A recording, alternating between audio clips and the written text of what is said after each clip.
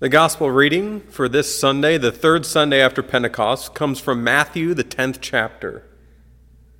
A disciple is not above the teacher, nor a slave above the master. It is enough for the disciple to be like the teacher and the slave like the master. If they have called the master of the house Beelzebub, how much more will they malign those of his household? So have no fear of them, for nothing is covered up that will not be uncovered, and nothing is secret that will not become known. What I say to you in the dark, tell in the light. And when you hear whispered, proclaim from the housetops. Do not fear those who kill the body, but cannot kill the soul. Rather, fear him who can destroy both soul and body in hell. Are not 2 sparrows sold for a penny? Yet not one of them will fall to the ground apart from your Father. And even the hairs on your head are all counted. So do not be afraid, for you are of more value than many sparrows. Everyone, therefore, who acknowledges me before others, I will also acknowledge before my Father in heaven. But whoever denies me before others, I will also deny before my Father in heaven. Do not think that I have come to bring peace to the earth. I have not come to bring peace, but a sword. For I have come to set man against his father, and a daughter against her mother, and a daughter-in-law against her mother-in-law, and one's foes will be members of one's household. Whoever loves father or mother more than me is not worthy of me. Whoever loves son or daughter more than me is not worthy of me. And whoever does not take up the cross and follow me is not worthy of me. Those who find their life will lose it, and those who lose their life for my sake will find it. The Gospel of the Lord.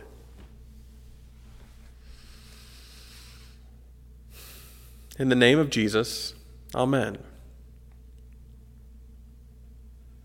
Once again, we enter a time where Jesus is telling us about really rough things. And this is the third, if not fourth week in a row where we have had the weight of the world on our shoulders here in this text. This is the third or fourth week in a row where we might have felt the weight of the world on our shoulders outside of this text as well. And so I don't know about you, but I have sensed inside of myself a temptation to disengage from this text, a temptation to ignore the text, a temptation to try to go back to how I was before I met this text. I'd rather hear about good and wonderful things. I'd rather hear about something that's not so heavy. I see inside myself, and I can imagine for you too, that when Jesus continues to talk about dividing families, bringing a sword and not peace, when Jesus continues to talk about the hardship that his disciples will have, and when Jesus continues to talk about these things that just demoralize all who hear them, I have a temptation for my eyes to roll into the back of my head. I have a temptation for my mind to just seek out other things, other experiences, other ideas. I have a temptation to drift off, to disengage, to try to ignore. I use any defense mechanism that I can to avoid, because I don't want to be here anymore. I wish it were done. I wish it were over. I wish it would just go away. But it's still here, this text. And Jesus is still here with us. And so I've pulled out my final trump card because I know how this is going to end. I know, I say to this scripture, how all of this goes. I already know the end of the story. I know that ultimately I will not be worthy.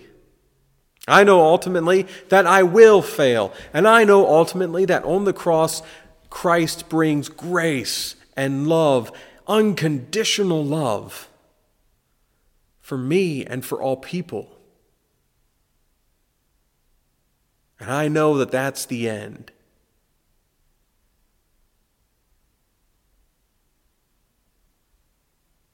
But I would be wrong. Not for the first two parts. Certainly I will fail. Certainly there is love, unconditional love, for you and me and all people. But that's not the end. You see, we live on this far side of the cross. We live in this time of Pentecost. We live with the Spirit moving and breathing among us. And as we live as new and loved people of God, we have purpose. We have expectation. And failure in this expectation does not affect the unconditional love of God. However, there is expectation nonetheless. These two things exist as one. They are for every Christian. They are for every one of us. These two things being grace and expectation. Unconditional love and expectation. The wellspring of baptism and expectation. You and I and all of God's people always have these two things. Grace and expectation. And so without fear, just like every hair on our head is counted, just like we are more valuable than the sparrows who are also counted. Without fear, we are sent back into this hard and difficult and, quite frankly, demoralizing at times work. But we are sent new. We are sent with the understanding that we are the hands and feet, the body of Christ. We are sent with the understanding that we know how the story ends, that there will be no way this world could ever cover up the love that God has for all people. There is no way that this world could ever keep secret the grace that there is for all people. There is no way that the world could ever silence the expectation that God has for all people. That expectation being to love one another as Christ has loved us, to serve our neighbor, to make ourselves servants of the forsaken and the forgotten.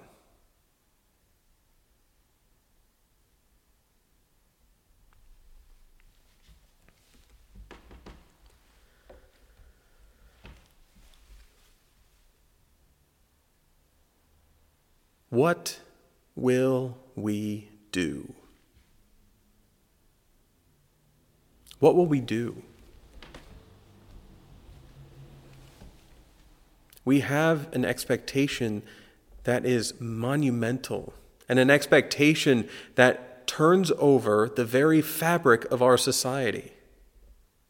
We are to love God more than our parents, and we are to love God more than our children. And I, like you, am failing spectacularly in both of those. We are to pick up our cross, pick up the instrument of our death, and follow Christ. What will we do with this expectation that has been given by the very same hand that gives unconditional love?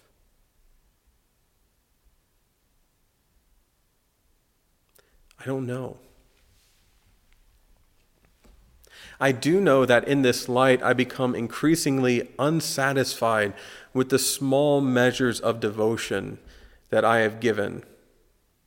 I am increasingly unsatisfied with the small acts of kindness throughout my day. And it's not that these things are bad, nor should they be discounted. But rather, I am tired of hanging my hat on these things alone.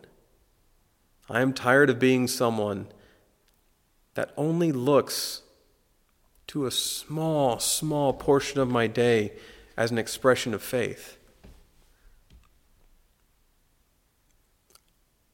I'm longing for more. I'm hoping for more. More out of me, more out of the church, not just Trinity, but the church universal. More out of God's people.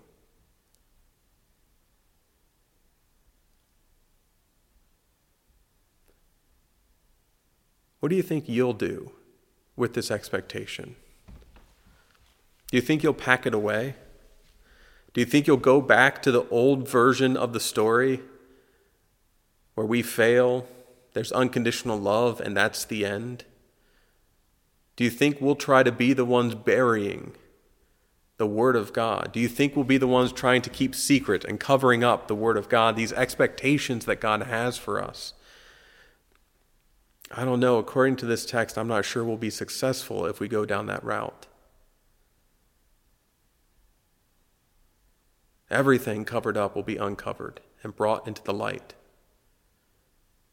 Everything kept secret will be told.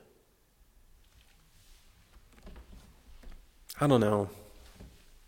I don't know about you, but I think we're expected to be more.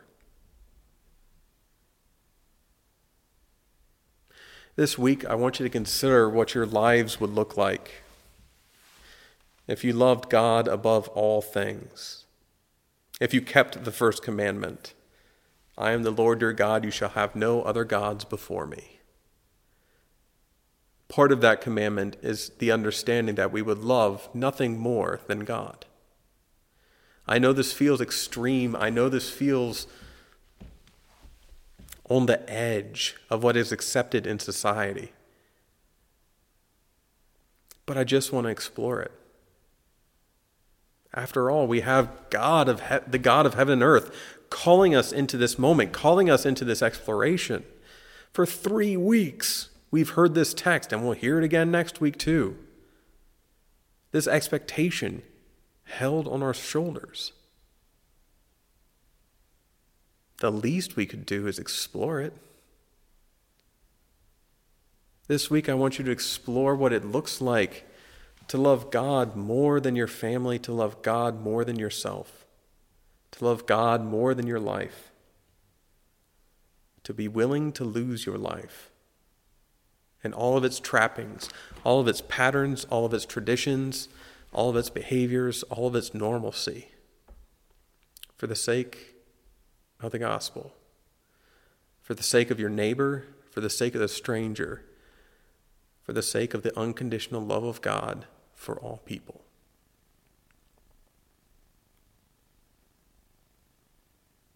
I don't know what's going to come out of this consideration. I don't know what's going to come out of these thoughts. And it can be dangerous. It can be scary.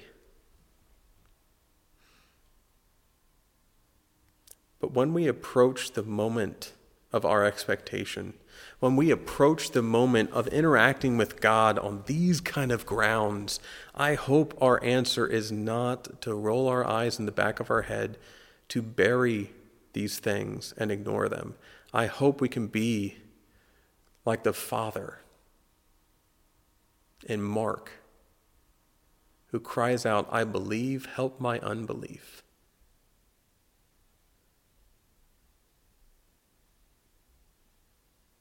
I hope we're pushed just a little bit more.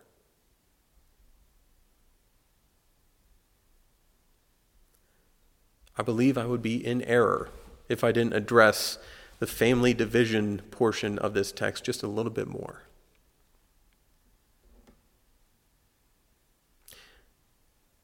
You see, Simon and Andrew were brothers. James and John were brothers also.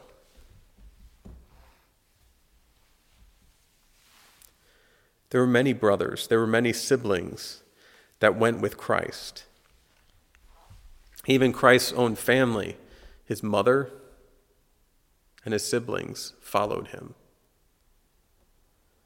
Jesus was not separated from his mother even to the cross.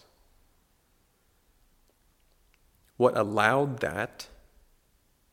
What allowed brothers to accompany one another on this path? What allowed Mary to see her son on this path was that they were following Christ wholly and fully. If we want to see each other along this path, if we want to see our families on this path, we need to invite them along. We need to make them a part of this journey as well. We must teach our children. We must talk with our parents about the calling that we're hearing, that we're experiencing right now. It's the only chance we have to bring them along with us.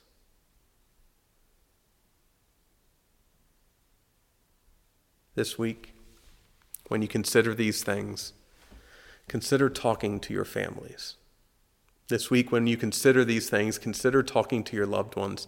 Invite them to these things too. Don't feel like you have to go this alone, for that's not how Jesus called his disciples. It's not how Jesus interacted with his own family. We do not need to automatically forsake our families. We simply need to invite them, hope and pray and teach and cajole them into these moments of faith. And should we be on two different paths for a while? Should we be led to do two different moments?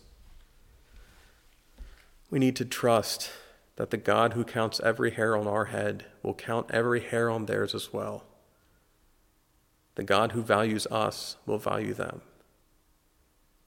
Because there is great expectation and there is an unconditional love for every member of our family, for every loved one in our lives. No matter where you go, the God of heaven and earth will keep them too. God be with you in these tough things. God be with you in this strange calling. God be with you. Amen.